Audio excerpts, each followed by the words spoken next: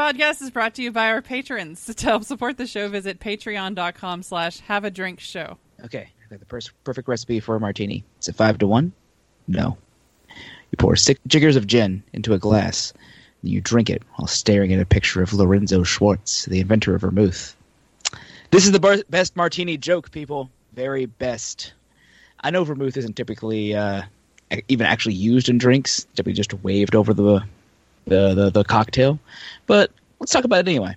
Let's talk about this special ingredient in many cocktails while we have a drink.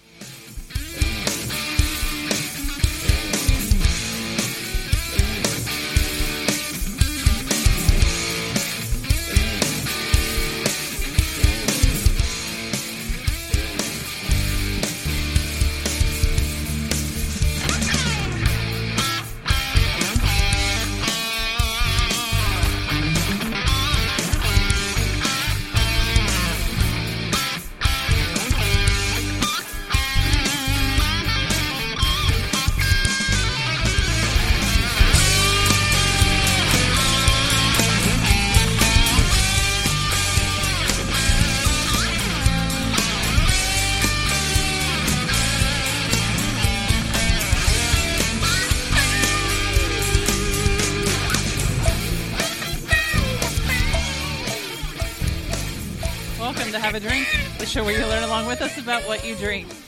I am Brittany Lee Walker. I'm Justin Frazier. I'm Christopher Walker. I'm Casey Price. Hey guys. Hello. So how's everybody been doing? Pretty good. Sweet and swell. Anyone else already drunk? Getting there. Just you guys, turns out. I think two of you have a head start. Oh, so funny. Let's all laugh at that joke. Let's all laugh at the drunks. Yeah, that's... But yeah, 2 weeks in a row. 2 weeks in a row. I was going to say, it's basically the premise of the show. So that's what we usually do to each other, honestly. Yeah. I've had a bit today. For once, Chris is not the one with Lion Share Adventures. Oh. No, I tend to avoid them now because, baby. You have a child. Right. Lion's share? Lion's I mean, he had the lion's share of the line share. He had limes? He had the line share cuvee at the end. Oh, crap, it's in my trunk. Anyway. Tonight it'll be good. It'll be fine. Just suddenly realizing what I still have in the trunk and bring in. When you realize there's like $200 worth of beer in your trunk, it's like, oh, crap. Yeah, no, that's... When we're done streaming, I'll go take care of that. A local Lexington brewery that I talk a lot about, Ethereal Brewing is the brewery. Baba Yaga was the release. They did a certain amount of special variants. I didn't ask them what the price was. I just said, give it to me, and handed them my card. It's usually how these things go. You just walk up there, and they're like, how many? And no one asks how much. Like, they just... Because the number's going to change person to person. You're just like, look, give me this much of it and tell me a number. Wait, why is the number going to change person to person? Look. You know. You got to know somebody with the pudding and the pops and the... I had spent most of the night trying to figure out where it was I forgot to close my tab out. I remembered. And it was actually at Ethereal. Oh. So, yeah, it's whatever. They remember? Well, they'll get their 20% tip when they close me out. It's fine. But no, they released Baba Yaga, their Russian Imperial amazing stout. They had a whole tasting flight that you could try of last year's version that's been aged. The hazelnut one that me and Chris just happened to stumble upon. Oh, yeah. They had a Mayan version that had some chilies in there. Plus one made with chocolate and sea salt. Ooh, I bet that was good. Oh, it was real good. But meanwhile, I'm waiting in line. They had a giant inflatable heated tent for the bottle share. That's what you do. I mean, it was like a blue tarp. I mean, It sort was of. nondescript location for people to do the line share because they knew it was going to happen, and they didn't want the cops called. Is this what's going to happen in Asheville for Drinktacular? Is we're just going to like get a giant blower and one of those propane heaters and a blue tarp that's like 100 by 100? Isn't that all that like Asheville is at this point? Isn't it just like a It's a line giant- share that just snakes through the town? That's just all it is, all day, every day. If I were not a beer line scrub, I would have remembered to maybe pack like a little outdoor folding chair. So I could have put that out to save my spot in line, so I could have gone and enjoyed that. So, fun story, I've decided to just keep all of my line share equipment in the back of the car at all times. So I've got It's like you're a hobo. 2 folding chairs and a 15 by 12 foldable canopy. Just, Wait. it could rain. Good rain. You bring your own 15 by 12 foldable canopy Yeah, it could rain. There have been times where it makes sense. instead of an umbrella? Yeah, because you can't hold the umbrella and do other things. Look, like drink. are you? I don't know how many line shares you've been to where you're double fisting it, but there's no umbrella in this equation. None. You got to be I have hands never- free. I happened just because I knew there was going to be some kind of sharing. I came down there with a cooler that had CBS and KBS. Oh, I had a little Founders stockpile with me, and like you do, I just started striking up friendships with whoever was nearby. And like you do in line shares, apparently, when you podcast, you meet other podcasters because right. you Obviously. can't swing a. Sorry, I just saw St. Pat in the chat going burp. Yeah, no, he was down there too. I ran into some guys who do a podcast called Manaverse. I told them about ours. They did a weird Facebook live stream with me as well, which Oh. I acted as awkward as you would expect. Sure. But we had a good time just sitting out there. I mean, admittedly, freezing temperature, but you just sitting out there, all right, just crack open some beers, just enjoy stuff. They brought stuff, we brought stuff.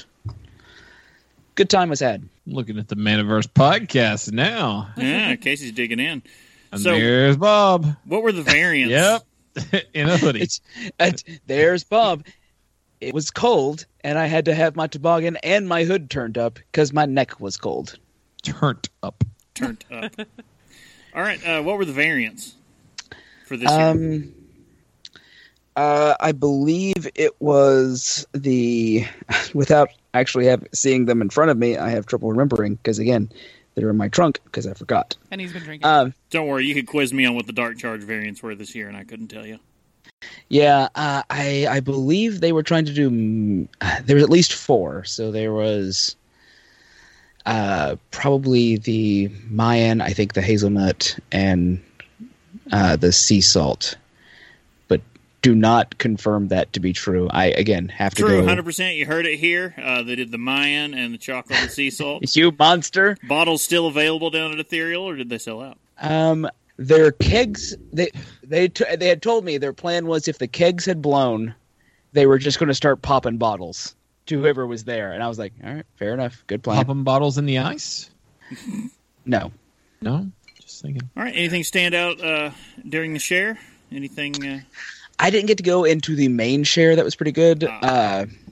I heard a lot of good that was supposed to be coming down there. Somebody who was mentioning this, like, oh yeah, no, we've got some Firestone Walker down in there, and I'm like, I can't. What? Yeah, and I was like, I can't get down there to try it, or I'll lose my place in line and not be able to buy anything.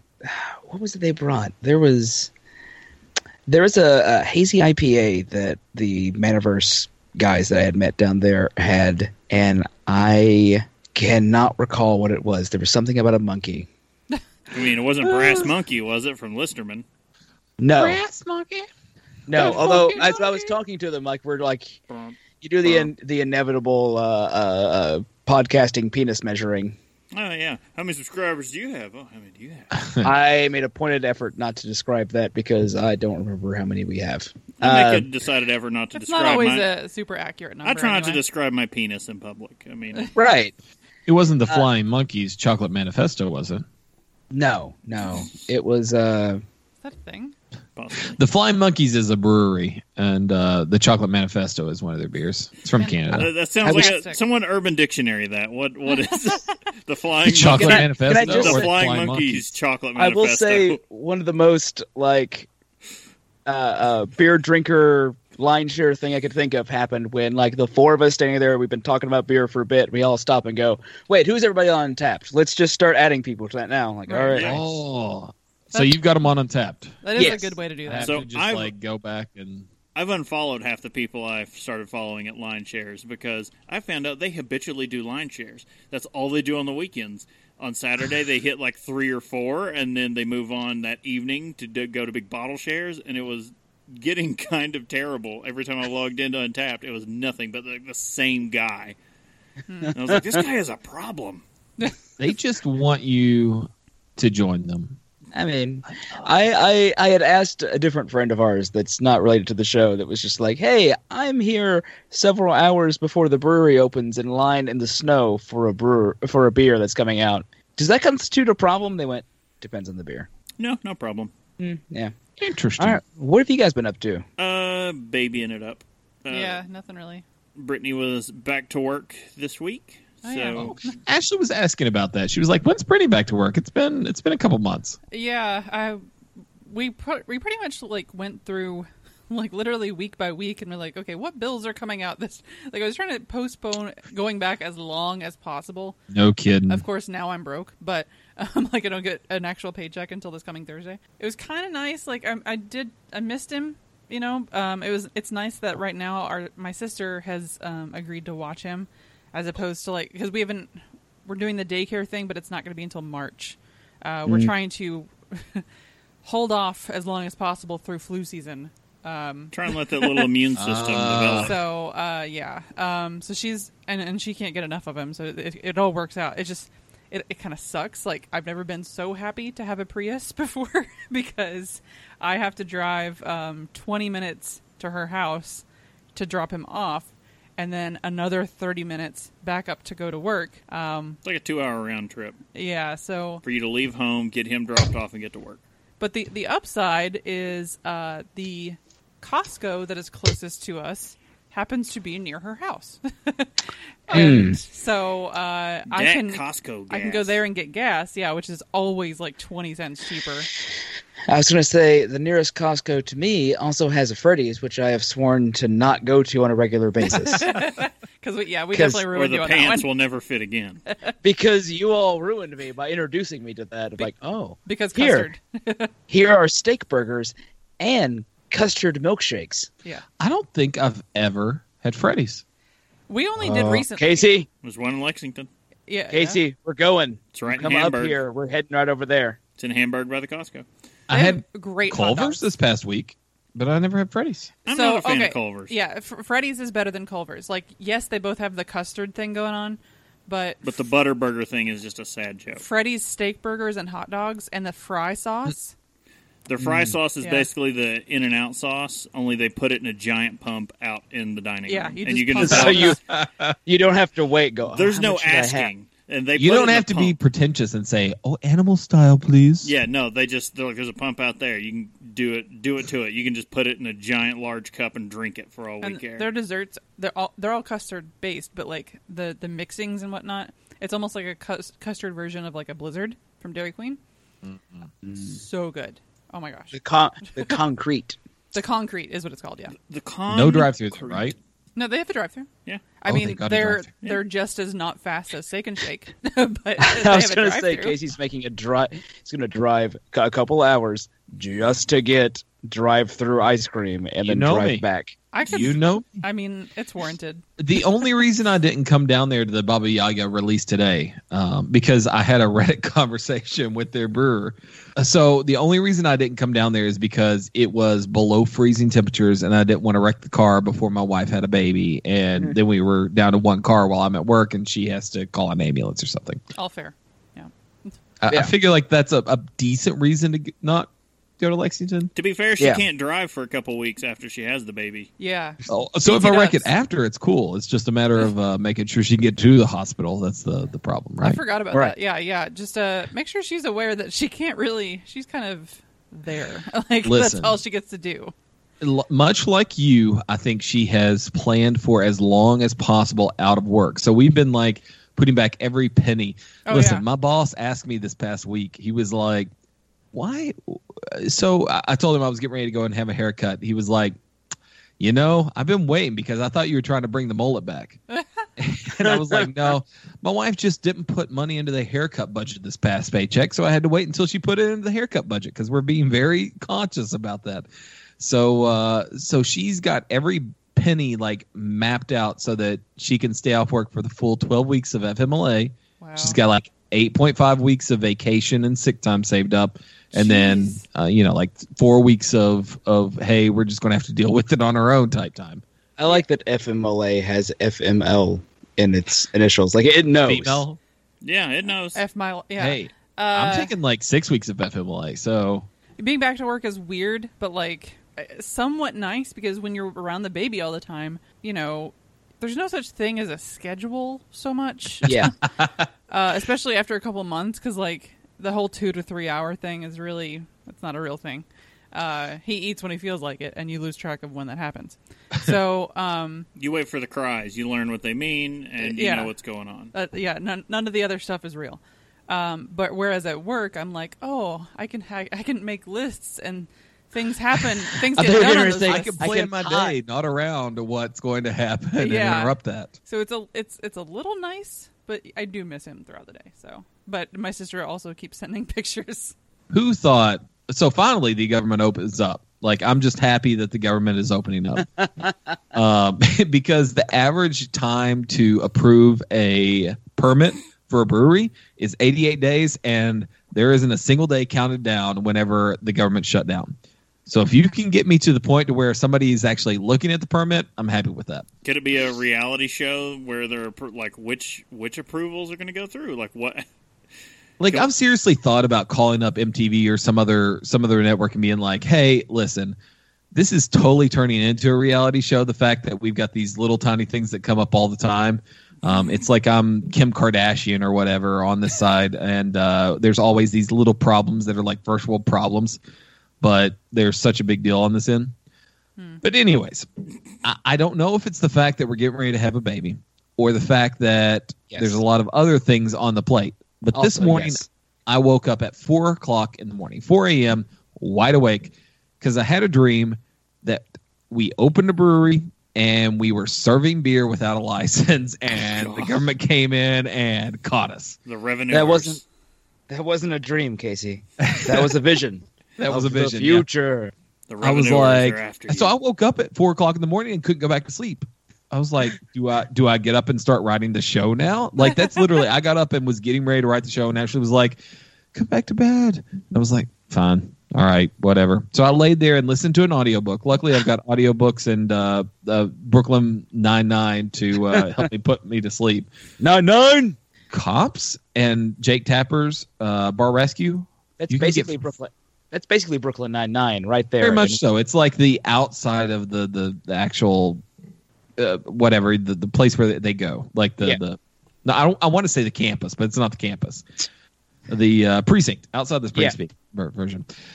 If you like either one of those shows, there is a Paramount Roku app where you can watch both of those shows for no charge whatsoever. The most recent episodes, and you can watch those episodes with only like 4 or 5 minutes worth of commercials for the entire 30-minute episode.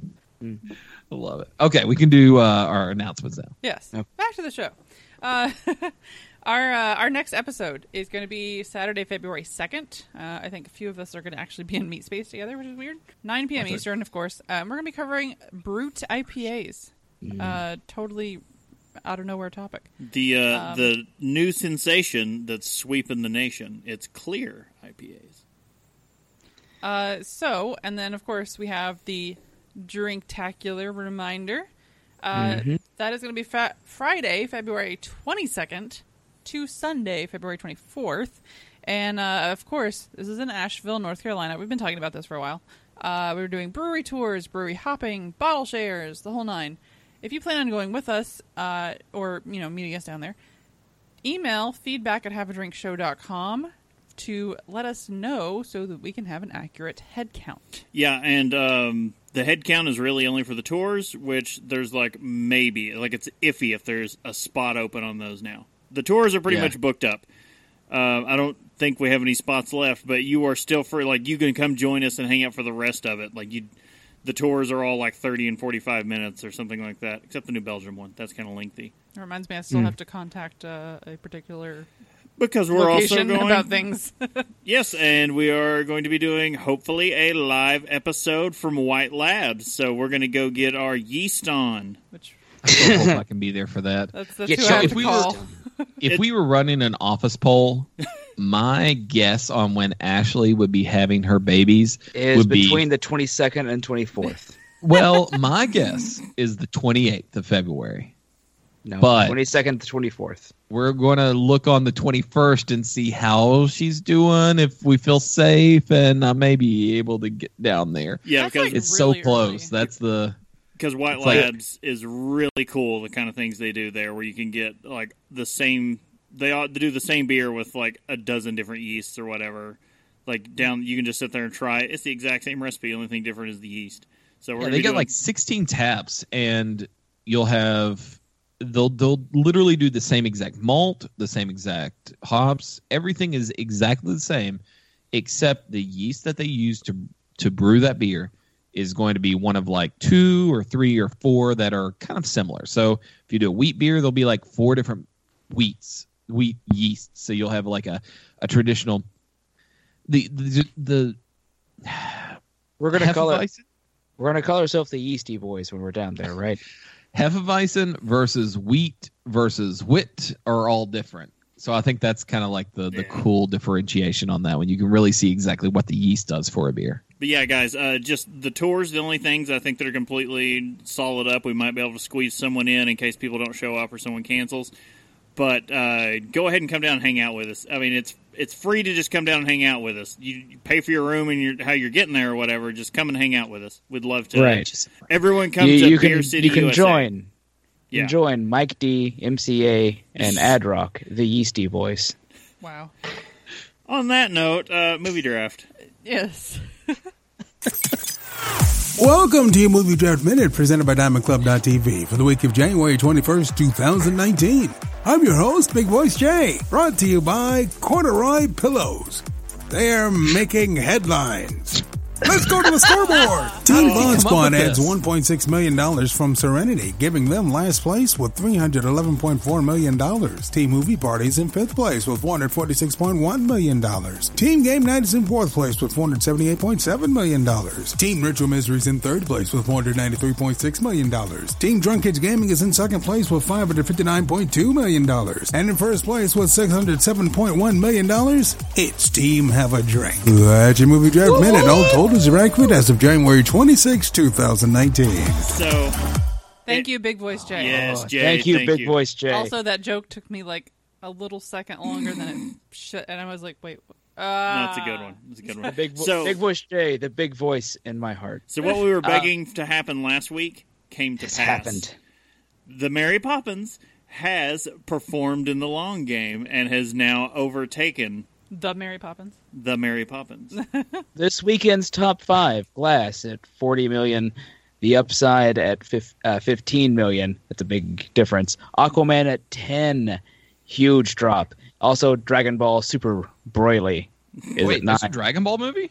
Yeah. Didn't know that. Dude, have you not known about Super, the whole thing with that, and them No. doing? I knew there were more Dragon Ball memes out there, but I didn't know it was a Dragon Ball movie. They've got a whole new series. We'll talk after the show. We'll nerd out about this. It's going to get later. real nerdy in the post show. Speaking of series, when the My F, tractor. when the F is DuckTales coming back? I don't know, but it's driving me nuts. The last one was the Christmas episode, which was fantastic. But what the crap?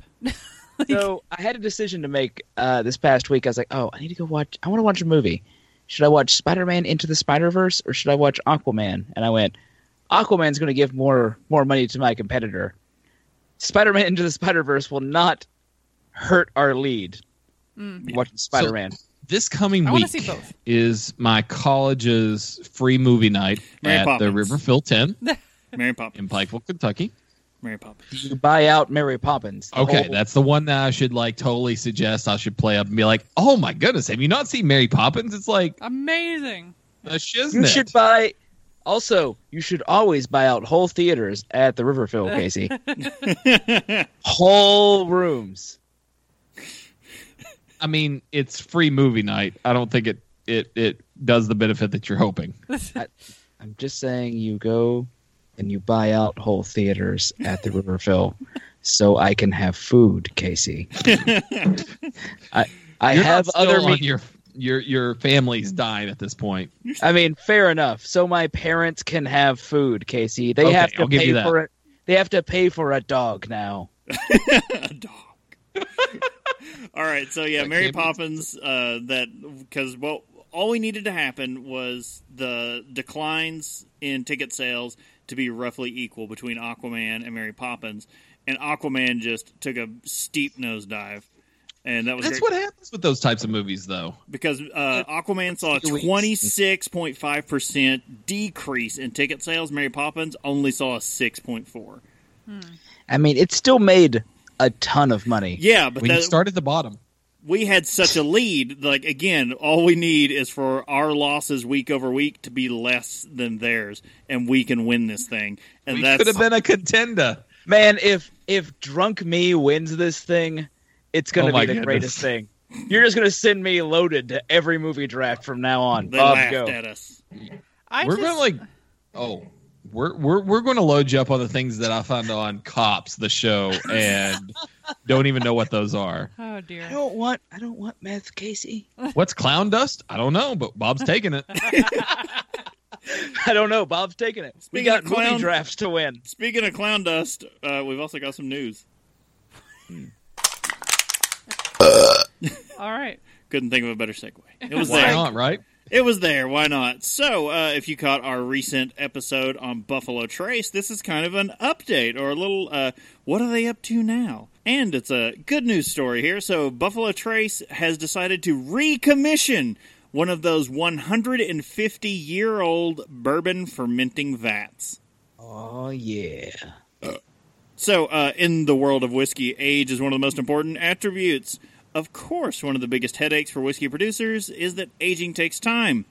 So, sadly, you can't create a 100-year-old whiskey without waiting 100 years. But Buffalo Trace has found a different way to travel back in time. The Kentucky Distillery has recently commissioned a fermenter that hadn't been touched in 100 years to help churn out fresh batches of bourbon with a 19th century pedigree. We'll go back in time. In 2016, the Buffalo Trace Distillery made what it bills as a historic discovery while working on renovations at the distillery's OFC building. The company uncovered the intact fermenting vats originally put in by legendary distiller Colonel Edmund Haynes Taylor Jr. You can't start with Edmund without me immediately going, on the Edmund Fitzgerald. Way back in 1869. That had been decommissioned and covered with a cement floor. That was because there was a fire and the entire distillery burned down, and they rebuilt it in record time. Totally they looks had- like Pompeii inside that. Yeah, that's kind of what they built it Yeah. as, the bourbon Pompeii, because they moved over it so quickly that it basically froze the fermenting floor in time. Because I they didn't. promise you, There was I a person did in not there. see just going, that in the like quote underneath the video. I just looked at it and was like, man, that looks like Pompeii. Well, that's how all the articles called it, the bourbon Pompeii, and that's I have to imagine there's like one brewer who was alive, but they just concreted over him, and he's just like putting his hands up, frozen, like it's one of the Pompeii No. victims, flash No, it's- frozen in the. it's really cool. That would be great. But do you remember? Would it be great? Have you seen the It Pompeii would be masturbation guy? Oh yeah, Yes. yes. There's a guy That's that was probably more jerking likely. it at It's Pompeii. less. Look, my version's more likely and more like Han Solo. Gotcha. Like you usually only see the it's because they find the hollowed out spaces where bodies had been, and they found the ones like the couple like embracing each other, and there's one of a dude who was just like, all right, this is the end, and he just like whipped it out and started going to Cranking. town. That's how I'll go if there's a giant volcano that erupts in Kentucky. Exactly. Doesn't anyone remember mall rats? I mean, all right. Buffalo Trace quickly abandoned its previous plans to turn the building into more meeting and event space, and instead followed a new path to restore the site, which they now call Bourbon Pompeii. There's a great video. We got this article from Food and Wine. You can go watch this great video with footage of the area, and it looks really slick. And to see, because they used a lot of the materials that they were able to reclaim from these old fermentation tanks, and basically you can see what E.H. Taylor Jr. had built, like kind of a glimpse into what the old Fire Copper distillery looked like. After years of work, one of the fermenters has been rebuilt in a manner similar to what it would have looked like in the 19th century. And on January 10th, it was filled with mash for what the distillery states is the first time in 100 years. As a further tribute to the restored fermenter, Buffalo Trace says it plans to use the recommissioned fermenter to produce old-fashioned sour mash, similar to how Taylor would have made back when the equipment was first in operation. Meanwhile, don't worry, the distillery will still get its additional meeting and event space. In the future, Buffalo Trace also plans to use upper levels of the OFC building as event space, as originally planned, offering other unique way to view sour mash process, experience discovery. The brand writes, in the interim, anyone interested in checking out this piece of Kentucky distilling history can see the recommissioned fermenter and the rest of the stuff found under that concrete floor as part of Buffalo Trace's complimentary E.H. Taylor tour. So I hope from the video it doesn't look like they're keeping it the way they had found it, because they were initially offering the tours. That's what the reason it got the name the Bourbon Pompeii is, because that you could go tour it, and it was like when you would go to Pompeii, because you can't actually touch anything, you can't even walk on the ground there. So it's all elevated or suspended platforming that you're walking across and looking at everything. And that's what it, like you would go down there, and it was suspended platforming coming from the ceiling that you were walking on, and it was live archaeology happening all around down there. So it was exactly like being in Pompeii. And I think they've now, like, all the archaeology has ceased, and the digs are done, and they've started recommissioning these fermenters, and I'm pretty sure they'll probably do all of them one by one. But they did have small exhibits set up with some of the leftover copper from one of the fermenters, like just in the pile that was left after everything had burned. And they just had that set up as like, hey, here's some of the remains of one of the fermenters from the original OFC distillery. But, man, I really want to run down there sometime soon and just check all this out. So the gallonage that's coming out of those is extremely small compared to what Buffalo Trace usually cranks out. So don't expect to ever be able to get your hands on whatever's going to come out of those fermentation tanks. That's all I got to say. Yeah. It's going to cost untold amounts of money. Look, I can't even find regular Buffalo Trace. How am I going to find their special whatever? Can't they just make Buffalo Trace regular out of this place? I mean, just make more of it so I can have it. I guarantee you this is going to be obviously an extremely small batch, OFC branded. Yeah, you know me. I mean, it would be crazy not to brand this OFC, right? Am I the only one who's thinking, no, it's going to be a special, insanely small release that's going to be an OFC? No, I think the proper way to market this is, yeah, you know me. It's the OFC. Yeah, you know me. Yeah. Can I say, before we move on outside of the news segment into You can't. We're done. Moving on. Whenever I went to the bottom of the Food and Wine website, I found an article that we didn't cover in the news episode or the regular show that I'm surprised that we didn't. Is it if your cat vomits, do this every day? No, it's wine related, not cat related. Although if we had to have a cat show, it would totally be in there. This winery held a 10K run. Oh, I was going to say, is it 25 of the biggest celebrity chef scandals of all time? No. It's all about this underground wine city that is the world record holder that holds 2 million bottles of wine, but also held a full 10K run in its cellar. All right, then. Maybe next week. Yeah, well, that's a strong candidate for next week. Are you sure it wasn't the Mary Berry admits she didn't tell whole truth to bad bakers on GBBO? Oh my gosh, really? No, I'm pretty sure it's Richard Branson has Second Private Island, and yes, you can stay there. Oh, this is going to derail the whole show, but that's up in the top right for me. I don't know if it'd be for you guys. Are we playing at the Fire Festival this year? I'm just making sure that's okay. I watched that documentary, and it just made me really angry. So, all right. I don't know a segue for this. We're going to the topic. Sweet vermouth, rocks with a twist, please. For you, miss? The same. That's my favorite drink. Mine, too. It always makes me think of Rome. The way the sun hits the buildings in the afternoon. No, So no, is you're this a week's monster. show about date rapists? There's a lot of lies in that sentence. They're monsters. If you order that, you're a monster. If you order that said, when I was a bartender, if someone said, "Can I get sweet vermouth with a twist?" I'd go, No. I mean, if you want. Yeah, sure. Like before this, I was like, who drinks just vermouth? Like by itself. That has been my biggest problem the entire time with Groundhog Day. I don't care how he ended up in the loop. That's not important. What's important is that some monster is drinking sweet vermouth with a twist. I say nothing That's else really matters. the out of the ordinary portion here, isn't it? Not the fact that he lives that for 10,000 years and Nope, not important. It's the Fine. Yeah, right. Whatever. Magic. drinks I don't care. vermouth with a twist. It's a rom-com. I don't care. You can do whatever you want with it, but who drinks vermouth? Like, why are you Straight. drinking that straight? All right. Anyways, Let's get on to vermouth, though. can I say something before we start?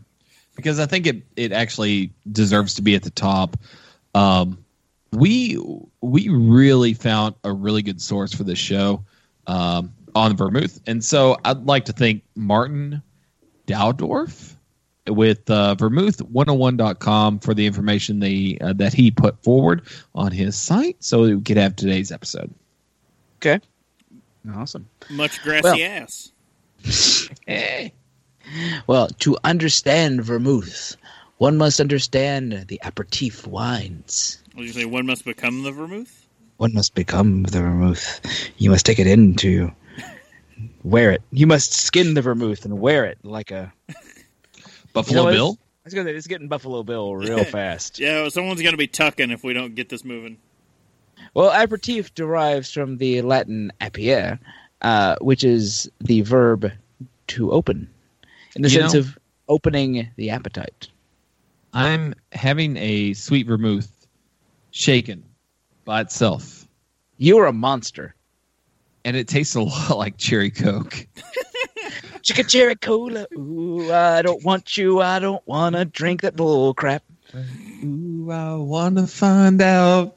No, I don't want to find out how that tastes. I bet it's terrible. All true aperitifs carry a bittersweet character that simulates production of gastric juices and promotes the appetite. Stimulates it, eh? Yes. Aperitif wine are aromatized. That would be a better way to say that. Aromatized wines. Aromatized means that the wine can be infused with botanicals that add flavor and color. The aperitif wine category includes all vermouths. Quinquinas. Quinquinas. Thank you. I was looking at it going, I'm not even sure where to begin. Yes, Queen. Yes, Queen. Quinquinas, Americanos, and a smattering of other proprietary formula for wine products. Vermouth is also a fortified wine. They built large walls around the wine to keep out the barbarians. I was say to keep the Mongols out. You can't keep the Mongols out, Chris. History has taught us that very clearly. Fortified means the alcohol percentage in the wine has been raised through the addition of spirits. A fairly neutral grape brandy is ideal in most cases. Almost all of these wines have a white wine or Mistel base. Mistel. Sorry. You're fine. I took a swing at it and was hoping I was right. And was just going to keep moving. Which is like mixtel, which is like a Spanish word for a mixer type tequila or something like that, I think. was really afraid of where that was going to go. Mistel is the result of adding alcohol to the juice of crushed grapes rather than fermenting them to produce alcohol, because that just seems like a waste of time. Let's just go ahead and add the booze right in. So okay, so you're telling me that if I go in there and I add straight Everclear to my Welch's grape juice that's still in my refrigerator, that's going to be a vermouth? Or at least a Got some Mistel? bittering components in there, yeah. It'll taste better. Will it? I like grape juice. It's fine. I Anyway, like Concord grape juice personally, but that's what I have. That's what I'm saying. Anyway, the Mistel approach yields a sweeter base because the fructose is not converted to alcohol, which may lend to a more fresh fruit characteristic than some other products. A handful of red, dark, or opaque aperitif wines achieve their coloration through other ingredients rather than their wine itself, namely caramel color. Geographically, the cradle of vermouth is ethnically Italian Piemonte and ethnically French Savoy regions, which in the 18th century comprised the mainland territory of the Kingdom of Sardinia. Interesting fact, Italy did not exist as a country until I believe about 1847. All right. I believe that's about right. It's somewhere in that region where they all went, all right, we have enough. really that late? Yeah, no, they're actually just before Germany became a whole united country. Germany was in 1880, 1890 region. Italy Wow. was bogged down with all 1846 all is those the Republic of Italy, and then city-states. 1861 is the actual unification of Italy. Yeah, the city-states were just like they kept all that the from principalities and city-states. And So yeah, Weird. even though they've got this history, it's not necessarily a country until that point. they did not all identify together as Italians. They all Which you come down to you've got Sicily and Italy that are kind of a little bit separate in that point. But then you've also got countries later on in the process like the Czech Republic and Czechoslovakia, which didn't even kind of develop Czechoslovakia into the- is entirely made up by England and other countries after World War II. Right. So even Europe was kind of being divvied up in 60, 70 years ago. Yeah. Yeah. Yeah, despite the fact that they were from World War I, they're like, oh yeah, you should all self-identify as countries, but at the same time, we're telling you who you're going to be. It's kind of cool. Yeah. Yeah. History is weird. Anyway, the by 1861, the Kingdom of Sardinia had gobbled up the rest of the peninsula to create what we now know as Italy, losing the Savoy region permanently to France by treaty. Now let me say, There's a long history of France trying to get that area from Italy, by the way. It's basically Louis XIV's reign. yeah. caramel color is something that has plagued me a little bit whenever I look at food that I eat or drinks that I drink. Caramel color, for the most part, basically means whether it's artificial or mostly natural caramel color. There's a lot of breweries, distilleries, bourbon manufacturers that hate on caramel color. If you look at caramel color, it's basically just sugar that you've burnt and then you add it back to something else, and that's the artificial caramel coloration. Let me rephrase it. It's not artificial; it's natural caramel color. But people hate on caramel color, but it's just burnt sugar. Yeah. That's all it is. Yep. Which is delicious. Tasty burnt sugar. All I can think of now is when the molasses factory exploded in Boston. And people died, Bob. People died. People died. They should have gotten out of the way. It moved very slowly. They had time to It was run. like that scene in Austin Powers when the guy's standing in front of the... Oh, and Move! This is my house. I'm not moving. No! Principle. It's not like the beer wave that killed like 30 people. I mean, I can understand that. you're grabbing a cup and running to the streets. I mean, maybe that was what happened in that instance. They're like, "There's molasses. Get your toast, boys. We're the closest thing we're getting to jam this year. Go." No, it's taking me. It's gotten my foot. I can't get out. Anyway, aperitif wines in this area evolved two imperatives: the flavoring of local wines to make them more commercially valuable, and the ancient trade in folk medicines and tonics, snake oil. These wines are delicious and packed with, quote, medicinal botanicals now enjoyed in their favorite flavors of appetite-enhancing effects rather than as cures. Because, look, for most of the late 19th and early 20th century, curing things was not the point of making medicine. No. Getting cocaine into your system, that was the point of making medicine. Large-scale commercial aperitif productions emerged in the mid-1800s with a focus on craft and consistency and an eye towards export markets. The major points in Marseille, Genoa, and Venice played key roles in the importation of botanicals like the spice trade, and the export of products to new markets, especially the Americas.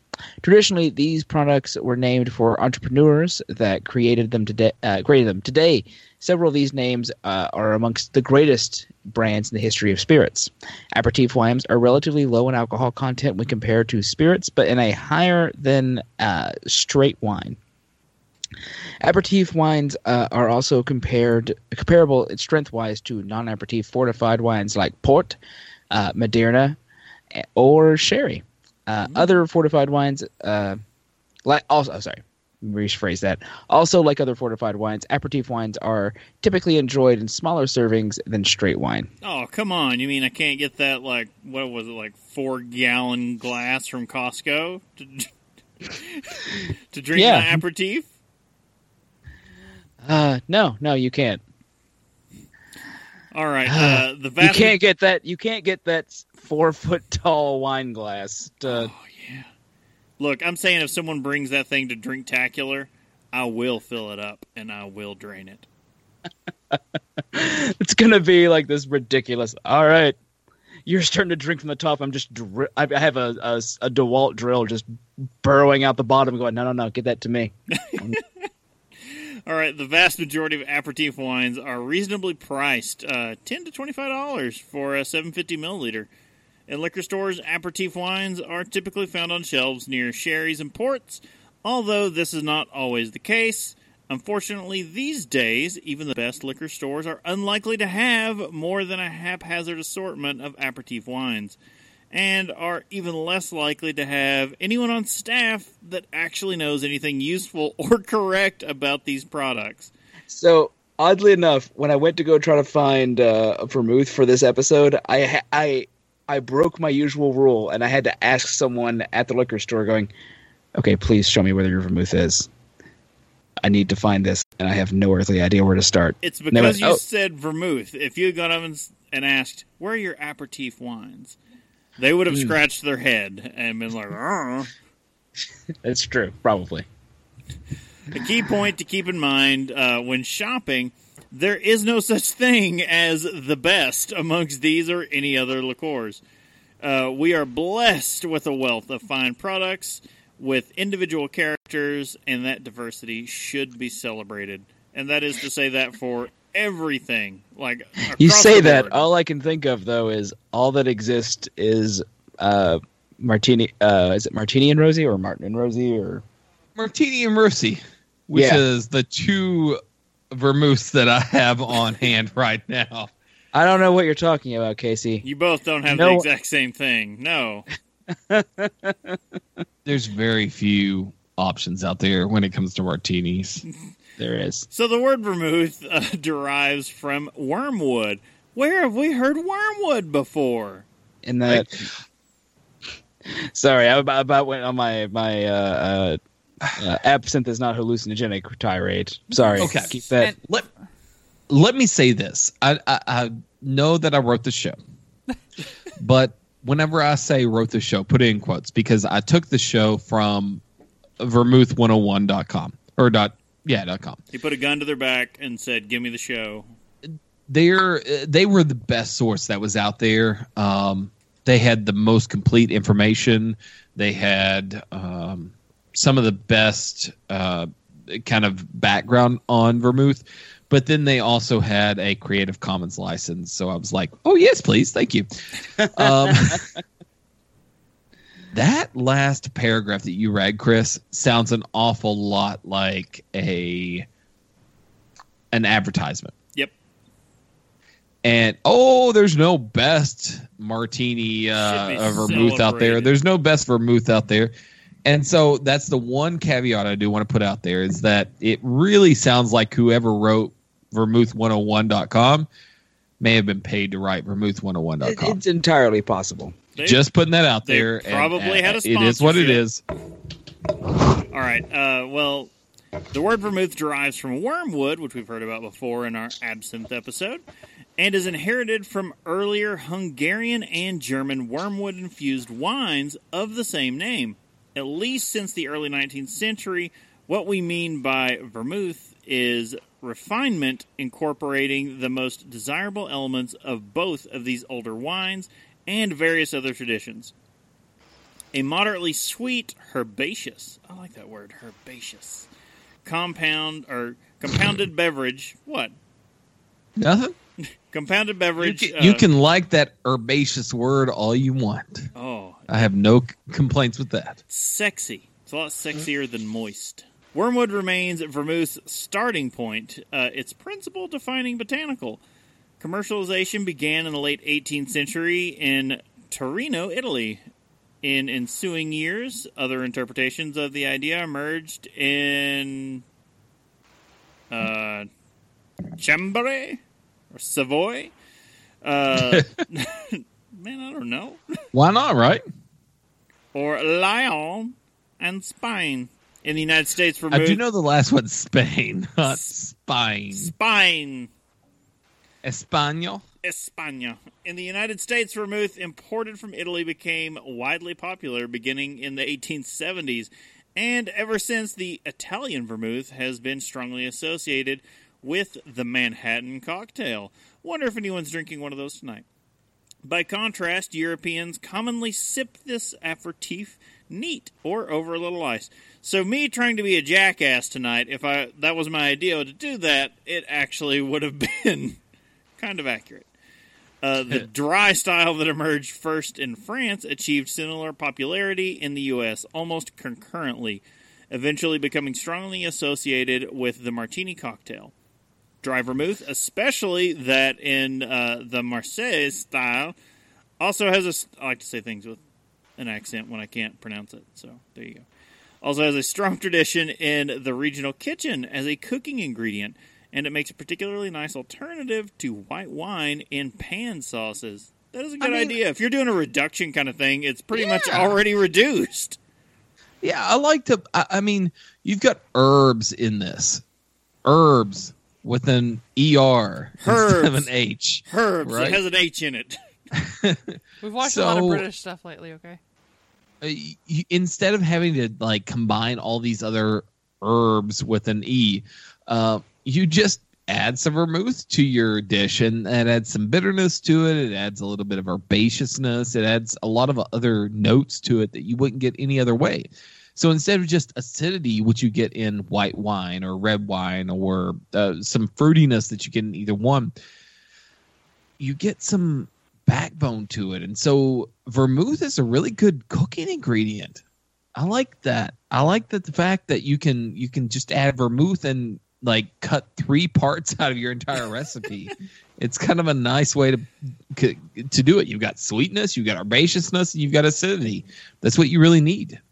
So now whenever you go to someone's kitchen, you see a bottle of vermouth randomly around the stove. They just know what's up. And now you know when you see that, you're like, hey, you know the shortcuts. So these same regions have historically produced other styles of vermouth in the past, not all of which have achieved international success. 2 examples that have both from Torino are Vermouth à la Vaniglia, or Vermouth with vanilla, and Vermouth con bitter, Vermouth with extra With- bitters. Bitterness. Yep. Vermouth Chinato? Shinato. Yeah. Shinato. Vermouth with added quinine is making a 21st century comeback because, you got to take your malaria medication. Let's take a break there because we will talk a little bit about an additive that's in vermouth later on. There is cinchona or chincona bark that actually is a quinine agent, and so that's what it's really talking about is the quinine that's in that cinchona bark. Oh. Quinine, not. That's what we also get with taurine, right? Well, you could if you mixed your Red Bull with a little bit of tonic water. Yeah. Right, I know, but when I hear quinine, all I can think of is that automatically goes with taurine, right? And Your malaria medication. All right, so Blanc, or white vermouth, is a late 19th century innovation from Chambéry. I don't know how to say it. Okay. Chambéry. Chambéry. Jamberry Lane. No? Bianco vermouth is Rain? the bolder Italian riff on white vermouth that roughly dates to the turn of the 20th century, but remained obscure until achieving abrupt and massive popularity in the 21st century, Eastern Europe. Because everything from Eastern Europe is just a smash hit. It's massively popular over there. Putin says so. Even in Poland. A footnote, but one of the growing significance in the marketplace is Spanish vermouth. From the late 19th century on, Spanish producers mostly concentrated around Reyes and Catalina. The wine mix. I'm not a huge vermouth drinker, but the idea of Spanish vermouth actually kind of it's romantic to some extent, but I really like the idea because it's totally removed from the side of Italy and kind of Central Europe, and you pull it over to Spain. If you have Portuguese vermouth, I think I would just blow my load in my jeans right there. It just seems sexy. Casey I wish we had the sounder from Lonely Island.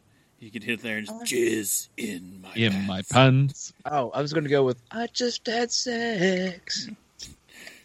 But you pull it that far away. I don't even know how many kilometers that is, but it's probably like 600, 700 miles, right? More than that. And you pull it that far away from where it really originated. Spain's got, you look at vermouth, it's got all this bitterness, it's got all this balance of the sweetness and the wine aspect of it, and then you've got the bitterness that kind of comes in and balances all that. And you think about food balance with wine, and vermouth coming in there with that herbaceousness. I don't know, just that far away, kind of like I just think, as you're describing that, all I'm picturing is Chris Kattan, which may show my age on SNL of going like Antonio Banderas. It's too sexy, too sexy. No, exactly. But I must. Spanish vermouth is too sexy. So from Italy to Catalonia is 1,431 kilometers, or 13 and a half hours in a car. So how many miles is that? No idea. 13K. So 120. It could very well be a billion. We don't know. We never accepted the metric system. 100K is 60 miles. So 100K is 6 to 1. 6 to 10. 400,000 miles. I don't know, man. It's like 500. I'm good. I'm close. 500 miles? Would you walk 500 miles? I would walk 500 miles. Would you walk 500 more? Just to be Brittany. the man? Is this like Brittany hates us right now. The earworm hour? Yep, like pretty I've much. gone from We started having the evening with Africa in our head. Africa and then shake it off, and then like it just keeps going. Look, after the show, it's going to be just me sitting Brittany videos of what are they called? I know their names. The all right, keep going. At a certain point, you're going to hear me shout it out very loudly. Often from Italian migrant lineage, have been making their vermouth in relatively obscurity. The Proclaimers! There you go. Restrained by war. Proclaimers. They've been restrained by war and dictatorship. Their vermouths, largely comparable to sweet red Italian vermouth, tend to have less alpine and more Mediterranean character. See, when Casey mentions the sexy Spaniards, everyone always forgets the Spanish Civil War. I'll bring it back. The Spanish Civil War? Bringing the Civil War back. Casey's bringing Francisco Franco back, guys. It's not going to be good times. Franco back. Not good times. No. Today, almost all traditional vermouth producers manufacture some form of red or dry vermouths, and many also produce white vermouth. Me Too products have a long history in this market. It is generally fair to say that French producers are more esteemed for their lighter, dry vermouths, and Italian producers are more esteemed for their red, spicy Torino-inspired vermouths. But all commercial vermouths are proprietary formulas, and it is their unique botanicals and flavor profiles that distinguish them. Some may be bitter, some lesser, although even those often judged amongst the best may not be best in all circumstances. It is particularly important to not fall into the trap of comparing vermouths to some platonic idea. It's no more reasonable to expect all vermouths of one style to taste the same than it is to expect all bourbons or gins to taste the same. Celebrate the diversity of choice and let your own taste be your guide. Let your taste be your guide. It does sound like... I will, and not have vermouth. That is his taste. All right. Non-traditional vermouth. So far, we've been talking about traditional vermouth. European products with alpine roots and their imitators. Various new contemporary non-traditional styles can also be found in some markets, though. So, what some call Western Dry, a de facto style begun in California in the late 1990s, is already fairly well established. There are small production aperitif wines labeled as vermouth, but which, in most cases, are otherwise unrecognizable as such. These products tend to be wine-forward and feature drastically divergent botanical components. The resurgent market is also producing other novel, non-traditional ideas. Some represent contemporary innovation from traditional vermouth producers. Others, such as the new vermouth out of Jerez, based on sherry, are crossover forays comparable to the Western Dry phenomenon. Most of these are just beginning to test the markets in the 2010s. 2010s. That's an era there. There are almost out of. I know. We went to high school in 2010. No, we didn't. No, we did not. We get in the 20-aughts. Yeah. It's weird to think about. Yeah. Right? I'm like, wait. Oh God. Yeah. Okay. There are a number of sad, right? Yes. Jerez or Jerez is in Europe. So Jason Murray's weird. Oh, I don't know what that means. Oh, I would never know. There are a number of venerable aperitif wines that aren't vermouths, but have much in common with vermouth. One group of these wines is known as Quinquina. Oh, it tells you. Yeah, okay. Look at me, I guess. Quinceañera. Quinquina. Quinquina. Because historically, these wines feature, or at least include, Peruvian cinchona bark. I'm like trying to read how to. Okay, we're just gonna move on. Bark is the primary source of the quinine stuff. So quinine became the wonder drug of the 18th century when colonizing Europeans realized that it was beneficial in warding off malaria, and for a while, Europeans were adding quinine to anything and everything. Because if you're going to go conquer a country, you don't want the diseases there to be the ones that conquer you back. Indeed. Well, I mean, in order to truly conquer a country, you need a flag. Sail around the world. Of those. Flags. Sail around the world. You know what, put a flag Bob? in. Flags He don't soaked need in his malaria. flag no more. Oh, jeez. A major market for quinquina was France's protracted campaign in Algeria, which held large numbers of French troops and administrators in tropical peril. Some quinquina was specifically produced with the French Foreign Legion in mind. That wasn't even a complicated word, Brittany. Are you wasted? I just had a whole thing of KBS. Americano. Oh, Wait. Let's rewind. I know we got some more story to go in the episode, but a whole thing of KBS, huh? Just the whole bottle. I mean, How was it? you know, just the whole bottle. It's fine. What ifs? it's not a bomber. I mean, anyway. 12 ounces of chocolate coffee joy. Yes.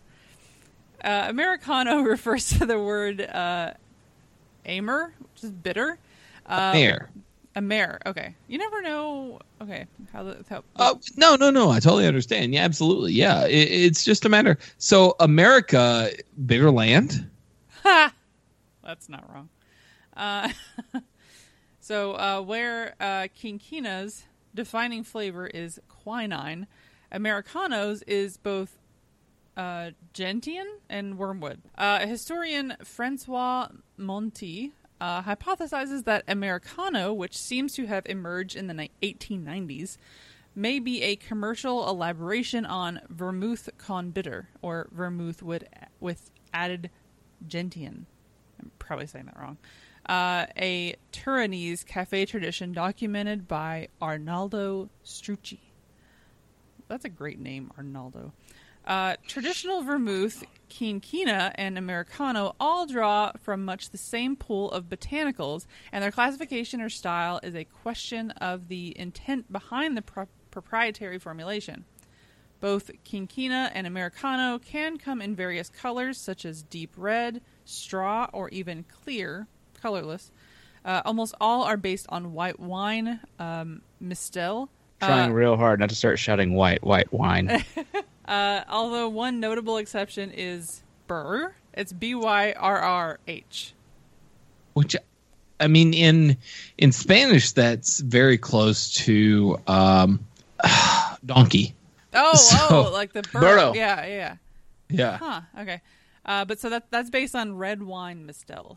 We're going to say mistel for now. In addition to wormwood and quintona, excuse me, bark, these drinks can contain a large number of herbs, roots, barks, seeds, and spices, including angelica, cardamom, chamomile, cinnamon, citrus peel, clove, coriander, Egyptian cornflower, elderflower, gentian, ginger, lavender, licorice root, mace, marjoram, nutmeg, raspberry, red sandalwood, rose, saffron, St. John's wort, star anise, vanilla, veronica, and violet. Wow. I'm sorry if that went on for a while. I thought it was important to list all the herbs that could go into a vermouth. That's very specific, yes. But I took out like half of them. So there's another 50% that wasn't listed that could be in that list. Wow. And most of the ones that weren't listed were ones that you've never heard of before. By the way, new shirt idea.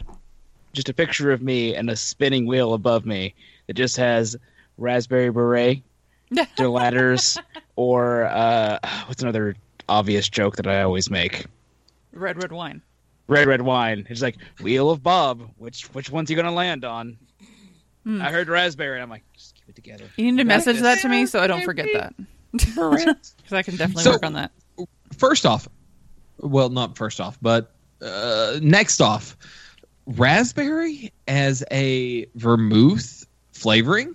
I feel like that would be better than the actual vermouth flavoring. Well, probably. Why is it? Raspberries included as a spice? I'm just... No. Spicy raspberry. Roots, barks, seeds, or spices. But it's herbs, not, roots, barks, seeds, or but spices. it's none of those. It is neither herb, root. Oh, Like, you're just it's- using the seeds from raspberries? You monsters. Raspberry seed. It's what gets in your teeth. It's Ugh. what plants crave. All right. To be perfectly honest, I was the one that wrote herbs, roots, bark, seeds, or spices. Oh, okay. Because I didn't think so you of just missed the raspberries one as thing. fruit. Yeah. That's that other segment on the Wheel of Bob. Is the I'm going to put it in there. It's what plants crave. It's what plants crave. Yeah. Nice. Okay. Several wine grapes, including Claret Blanc. Blanche. Frankly, my dear, I don't give a damn. Wait, no, wrong movie. Yeah, I was going to say. This next one, Peekpool? No idea. I don't have a movie I can make what a do joke. you say to your baby now? Oh. I was going to say, I don't have a movie I can make a joke about this one. I'm sorry. Bianchetta Trevigiana? Trebbiano. Trevi, not going to work here anymore. It's also on the Wheel of Bob. Trebbiano, the same name as Joey. Tribbiani. Joey's Trebbiano. Tribbiani. But in Friends. Very close, though. Nice. Okay, that's good to know. Bathroom phones, we all need them. Catarato and Trebbiano, which is similar to Trebbiani. Okay. Yes. Generally uses I want lasagna now. Right. Generally uses the base ingredients for vermouth. From these grapes, a low alcohol white wine is produced by vermouth manufacturers. The wine may be aged for a short while before the addition of other ingredients.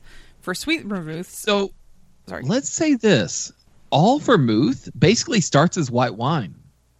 Yeah, which I wouldn't think of, because when I think of red of sweet vermouth, it's always red to me. Red, right. Red vermouth is sweet. Now in dry US, vermouth is always white. Always like white, but okay.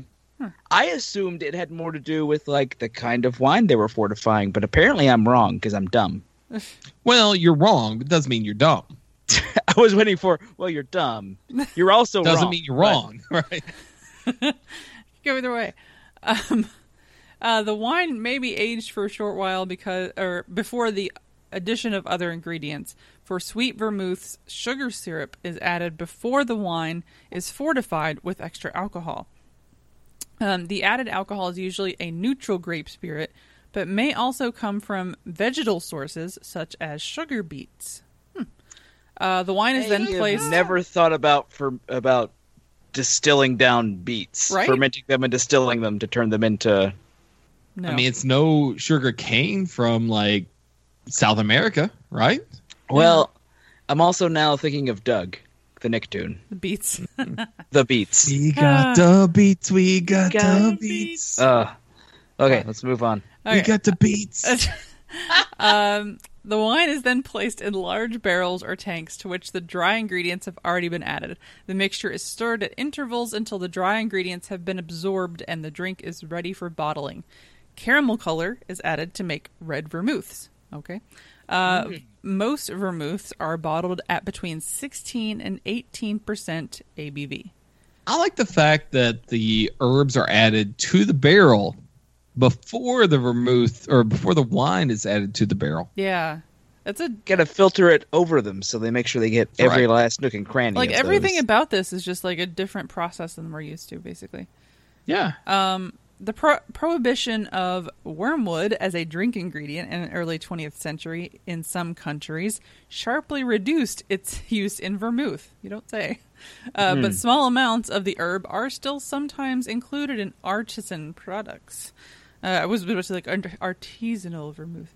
Artesian. I got called out by a professor in college.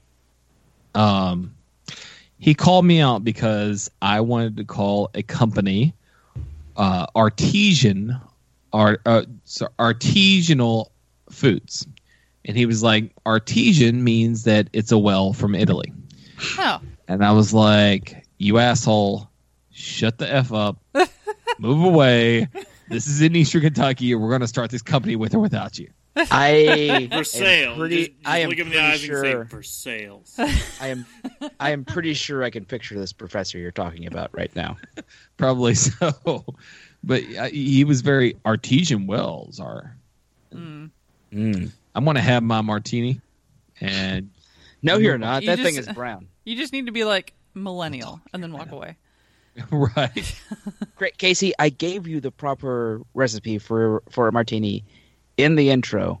That, sir, is not a martini. It's not. I agree. We'll get there. Vermouth brand recipes vary, with most manufacturers marketing their own unique flavor and version of the beverage.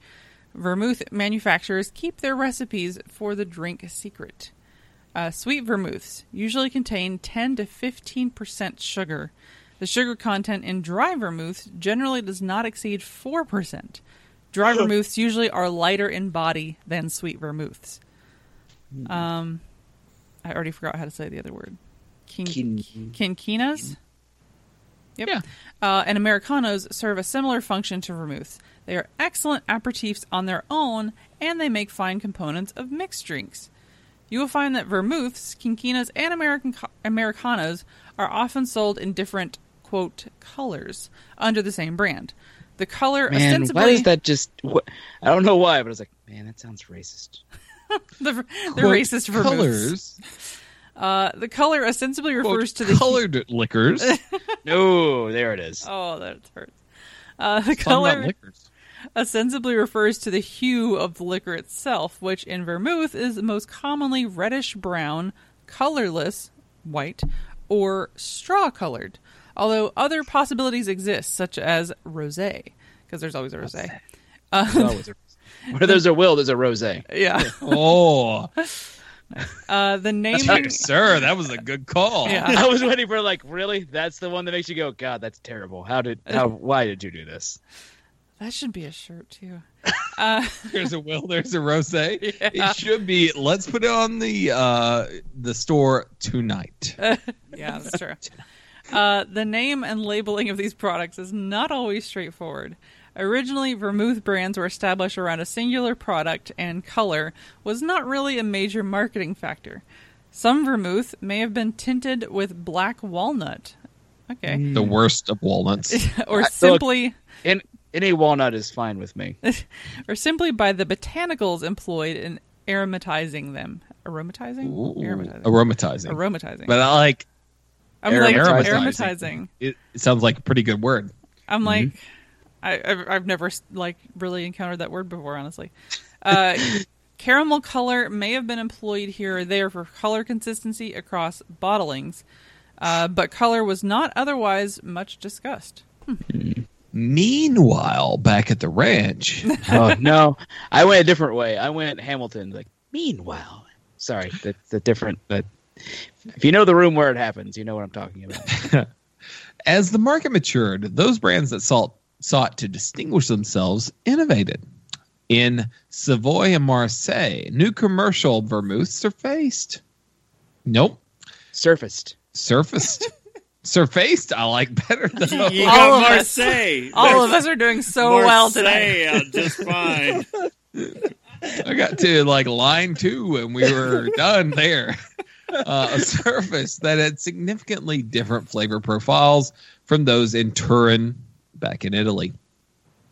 The export market exploded abroad in the mid-19th century, particularly to the United States and South America.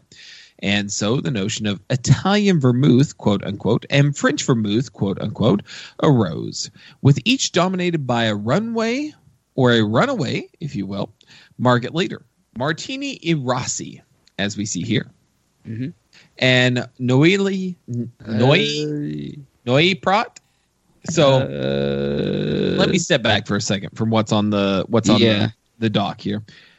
Noilly, or Noilly, Pratt, or Prat, tends to be the one that most of the hoity-toity blogs kind of recommend whenever they're looking at vermouths out there.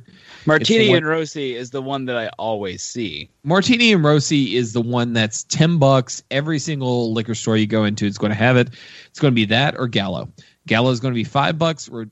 Martini and Rossi is going to be $10, and that's kind of the way it goes. So none of these products were labeled as Italian vermouth or French vermouth, but the Italian and French origin was the second most obvious things about them in the brand name. The French vermouths were typically drier, particularly those from Noilly, if you will, or Noilly. I don't know how to say that in French. Noilly going to work here anymore. which was distinctly oxidized. So you got a little bit more oxygen note in those wines. And the dry Noilly was characteristic with that French style. Oxidized does not say to me oxygen note. It says to me rust. Well, you've got rust. You've got a little bit more. So oxidation. I understand. Yeah, I know. I'm just saying what my brain immediately goes to. Absolutely. You bring a little bit of oxidation in there. It brings a little bit of sweetness in there. It brings a little bit of that dulled down flavor. That's kind of what I'm used to in oxidation, at least. So you've got that Noilly with the French style character. Historian Francois Monti has shown that as early as 1860, terminology like vermouth sec, which is sweet, crops up in literature, but in practical usage, it was just French vermouth. In remote Chambéry, their less known vermouth wasn't oxidized by the same terms as Nolay. It wasn't necessarily as dry.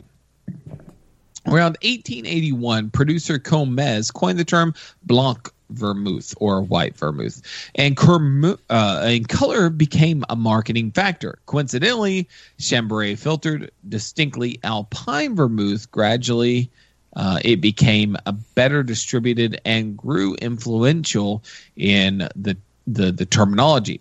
In the inspiring nature of producers such as Martini and Rossi, they developed their own white vermouth, Bianco, by 1910. Sorry, just Bianco. Like, I guess it's an okay name. I feel like they could have done better. They needed to dig deeper. That's the way they go. By the early 20th century, producers were leveraging the earliest. It's the earliest with a lisp. Producers were leveraging their brands across diverse vermouth products. Vermonti has shown that around World War I, Italian producers began increasing the caramel coloring of their vermouth di Turini or Torino and labeling it Rosso. So basically, you have white vermouth. Wait, isn't Vermouth di Torino a Clint Eastwood movie?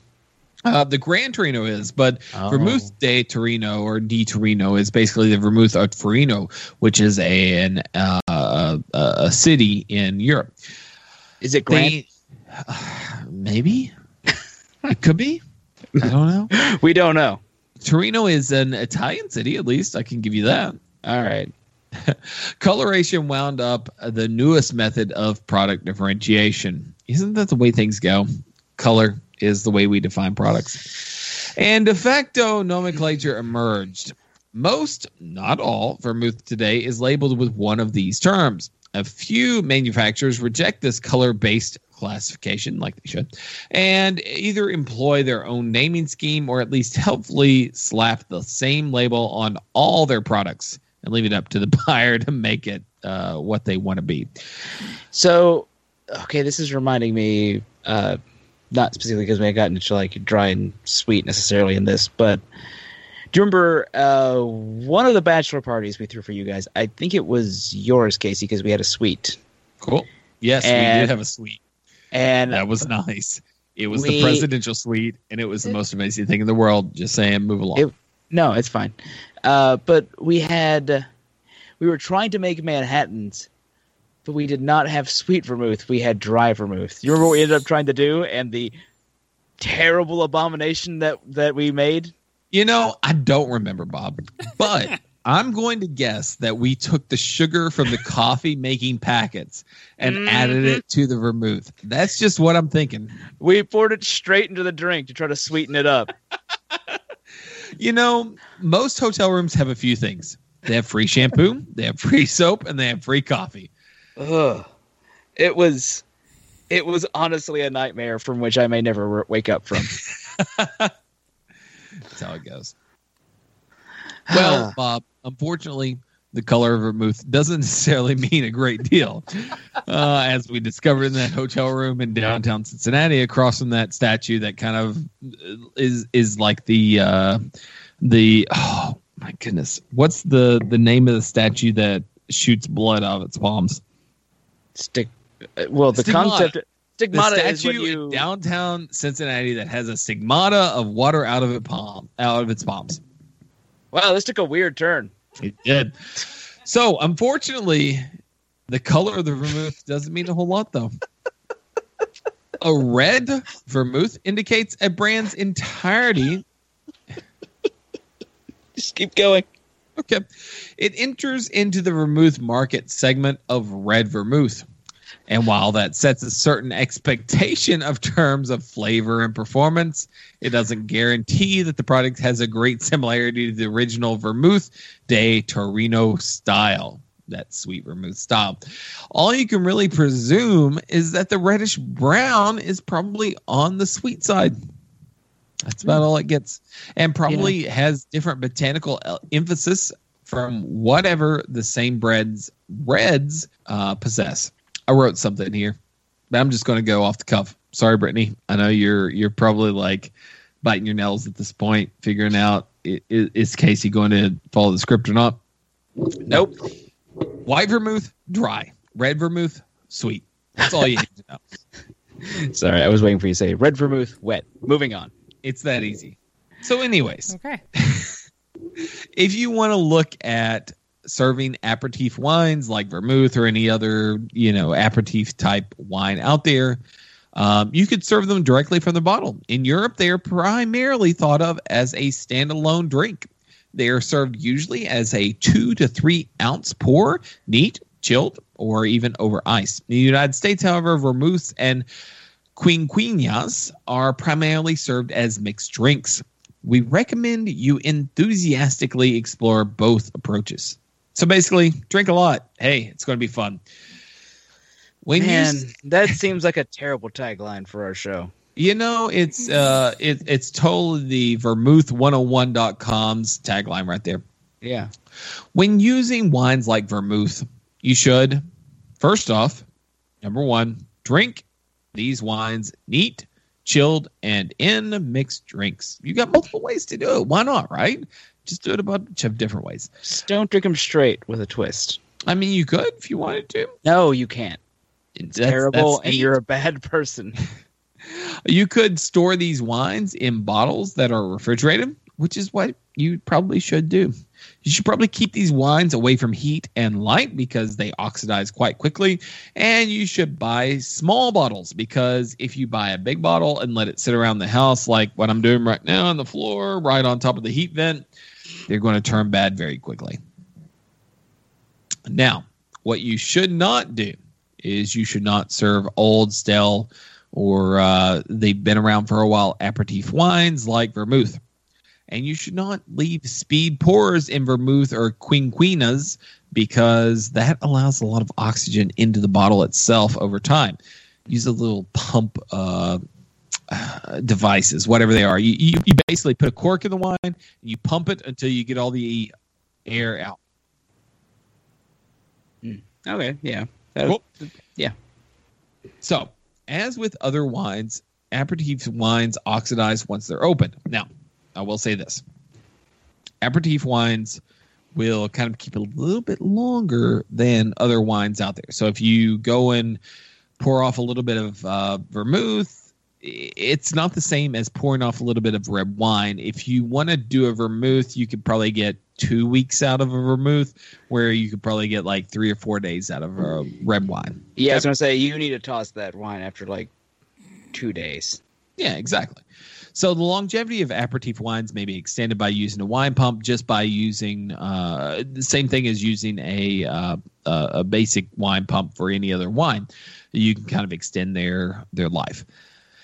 Aperitif wines do not tend to sell in high volumes, though. So keep this in mind when you're going and shopping in the U.S. There's some risk when buying bottles that have been sitting around on the shelves for a little while. You want to make sure that they don't have some dust on the bottle. As much as who's the country singer? Come on now, Garth Brooks. Here's the key. Not sure where you're going with this, so Garth Brooks's emo name. Chris Gaines. Oh, Chris Christopherson. Chris no, Gaines. Chris Evans. No, Gaines. Chris Haynes. Chris Haynes. There we go. Gaines. I was like Chris Gaines Evans. with a Oh, G. that's Captain. Either way. Chris Gaines, yes. Sorry. I said Chris Evans. I was like, that's Captain America. That's not right. Well, I appreciate that. Might be a little dust on a bottle, but you probably don't want to drink what's inside when it comes to aperitif wines.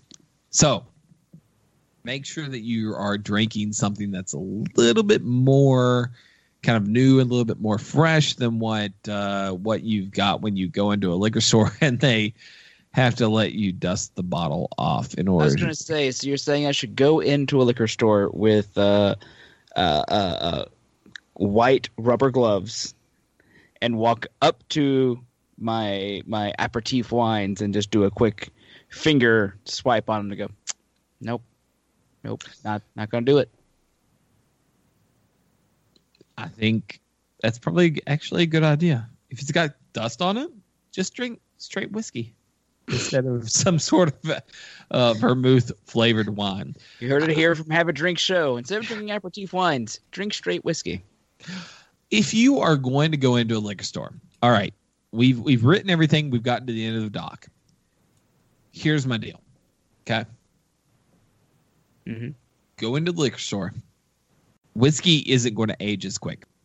If you find dust on a bottle of a vermouth, don't drink it. Right. Go with just straight whiskey on the rocks. If you find a vermouth that actually has, it looks like a new bottle, new label, you're okay. So kind of just move on into that. But otherwise, I probably wouldn't drink old vermouth. I will say the biggest takeaway I've learned from today's episode, I always assumed that they just somehow aged vermouth, like the wine, longer to make it fortified. I didn't realize they just went, here, just pour some liquor in there. It'll be fine. You may be just aging vermouth longer. Maybe. But I think that rounds out today's episode. This was very interesting. I didn't know like a lot of this. Yeah, I didn't know a lot about a lot about vermouth. I knew its uses in making a martini, as in you didn't use it. To make the driest of martinis, you just wait. The official way to make the driest of martinis is just to wave a bottle of vermouth over your tin of, shaking or stirring or whatever you're doing to get the gin or vodka to the chilled for the right temperature. Or, doing that while staring at a picture of the inventor of vermouth. All right. Well, on that note, What are we drinking? Drink with me, friend. Brittany, we've already been spoiled, but what are you drinking? yeah, not vermouth at all. Is it a fortified spirit? Possibly. No. No, I It's fortified. That's for damn sure. Fortified with coffee and chocolate. no, I just I was able to drink this time around. So like you have a window when you're breast pumping and breastfeeding, And a wall.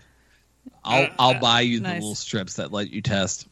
I don't think that a 14%er really lands. Yeah, no, in- I'll probably just have to. Let me just say this right one. now, and let's see if this happens. I just put in a lift in Eastern Kentucky, which is very rural, for a lift.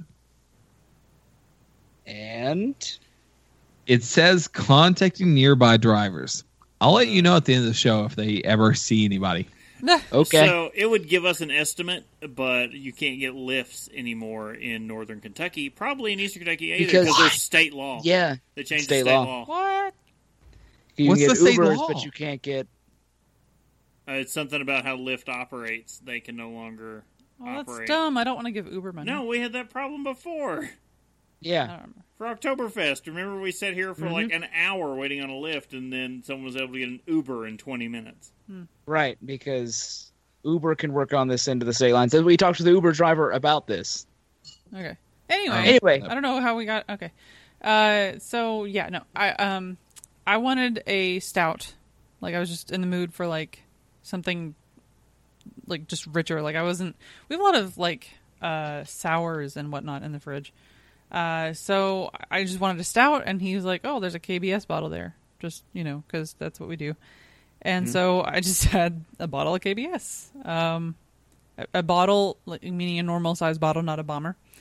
Just for those aware. There is a bomber in there. Yeah. You could have gone that route. This doesn't, I didn't see anywhere on here, because I know, I believe it varies by... It does the year vary it by comes year. out. One year was like 11.4, another is like 12.6. Yeah, and I'm not seeing it on here, unless I'm just missing it entirely. But, because this is the 2018, am I right? Yes. Okay. Yes. But yeah, I mean, the KBS is always like a higher, ABV. I'm not going to go into the descriptions and whatnot. We've talked about this ad nauseum on the show. 12.3%. 12.3. Okay. We've drank it ad nauseum. Yeah. So so that's what I was drinking, because I really wanted a stout, and it was good. Obviously. And when Brittany goes, she doesn't go. She goes big or she goes home, and she was already home. Well, it was right. I was telling him when that phrasing in the news episode we were talking about Sierra Nevada, and for some what seems to be happening lately is that I went down to a rabbit hole on their website, and I was like, oh, the narwhal sounds really good. And so then I just... Do you live in the ocean? Right. Causing a commotion. Because they are so awesome. Anyway, so it's an imperial stout as well, and I really wanted that. But the next best thing was that we had KBS. My local homebrew club did a Secret Santa version. And one year, I had a narwhal. Oh. Barrel aged. Mm. Yeah, exactly. Yeah. For 15 people until one person said, no. Nay. I want his narwhal barrel aged. Aw. And he took it from me. That's just not right. So sad. Well, I have been drinking Manhattans. Manhattans. New York City. Get a rope. You got it. I've been using Martini and Rossi and probably too much volume to make a proper Manhattan, but it's really difficult to pour it out in a single drop, which is the correct dosage for Manhattans. I drink a 35-1 Manhattan because that's the way it's supposed to be. But using that and Buffalo Trace as the bourbon for it, the whiskey for it, because it was sitting next to me. And also some... Brag a little bit, why don't you? It was left over from when we did the show a couple weeks ago. And also Bourbon County cherries, which I happened to pick up when I was picking up the vermouth. Because I was like, well, if I'm going to go with bourbon, I might as well just keep on going. Like they say. So, pretty nice cocktail. I'm going a bit too heavy on the vermouth, but it's mostly just due to we're doing an episode on vermouth. Let's try to bring out. No, I like bourbon. The important thing is you're not drinking it straight. Yeah, because I'm not a monster. With a twist. With a twist. Chris, what are you drinking? Not drinking vermouth because that would have been the only option for me was to drink it straight because I didn't want to be mixing anything. So after the wife grabbed a stout, I said, hey, a stout sounds great. So I grabbed a Dino S'mores from Off Color, dragging over from the last episode. Dino S'mores, it's their Russian Imperial Stout. Comes in at 10.5% ABV, 40 IBUs, beer advocate score of 4.13 out of 5. And this was a collaboration brew with, I forget the other brewery, and I don't think the label actually says who it was with. It's real bad for someone who's not Off Color. Yeah. I thought it was a weird choice, though, because one of the things I love about Off Color is they give you, the full ingredients on the side. It tells you all the malts, all the hops, all the adjuncts they put in it. But they use nugget hops in their Russian Imperial Stout. Nugget? Yeah, I thought that was a bold choice. It looks like it's partnered with some brewery called... Bold choice. I don't know how to say it. AMAGER is Ask the me name anything? I don't know. But that's who they did that beer with. Anyway, Dino S'mores, delicious, love it. The coffee variant is actually one of my absolute favorite stouts, and I did read on their website that that's coming out next month in 2 packs. So score! Nice. And then I had to finish everything off because I drank all the Dino S'mores before we were done with this almost 2-hour beast of an episode. I had to grab a Rubus cacao out of the fridge, which is the raspberry chocolate. Wait. Rubaeus. Rubus, R-U-B-U-S. Rubus, there's no E. What? Rubaeus is Founders. The Founders one is what you're thinking Rubaeus of. is Founders. Yeah. Oh, it's not Rubaeus? No, it's Rubus. Who is it? He was trying to tell you, but you wanted to say Rubaeus. So Rubaeus is Founders fruited sour, and this is the raspberry chocolate stout from Mad Tree. I'm so embarrassed. Rubus cacao. Casey, you're embarrassed. Since you're embarrassed, yeah. Tell us what you've been drinking. I'm embarrassed, but not vermouthist. So, at this point, I am trying to get a Lyft to come to my house, and they deny it empirically. But either way, 1/2 and 1/2 vermouth and cherry Pepsi. Ugh. Oh, God. Ain't half bad. Ugh. He's so drunk. I've done a traditional Manhattan. One part vermouth, sweet vermouth, to 5 parts whiskey.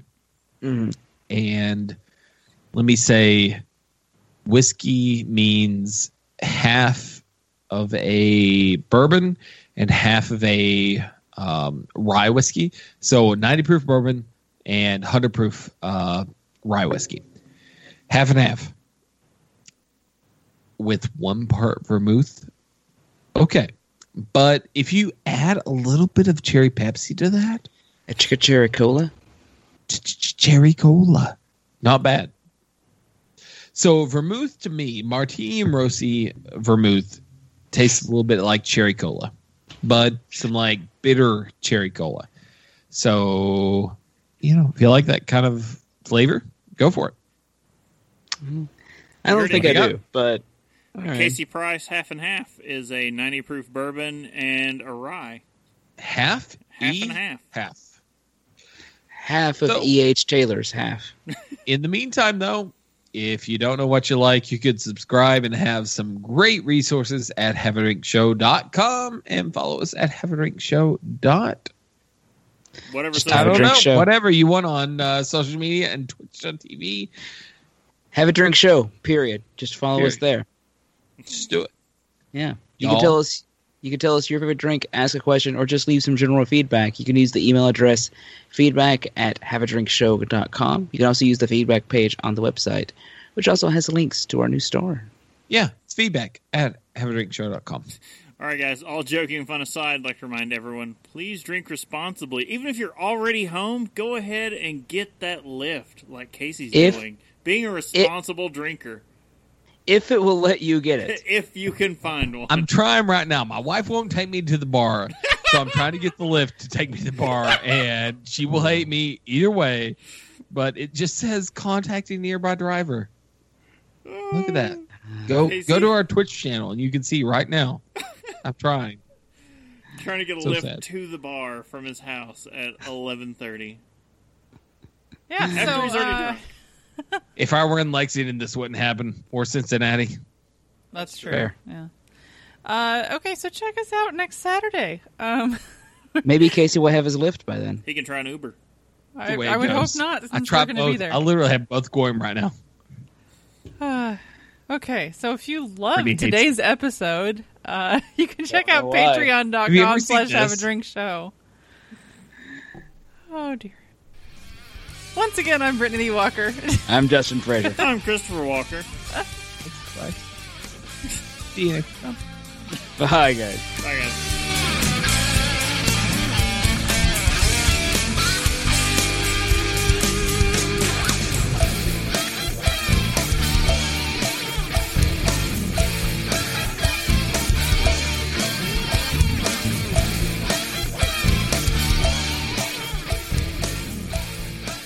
Diamond Club hopes you have enjoyed this program.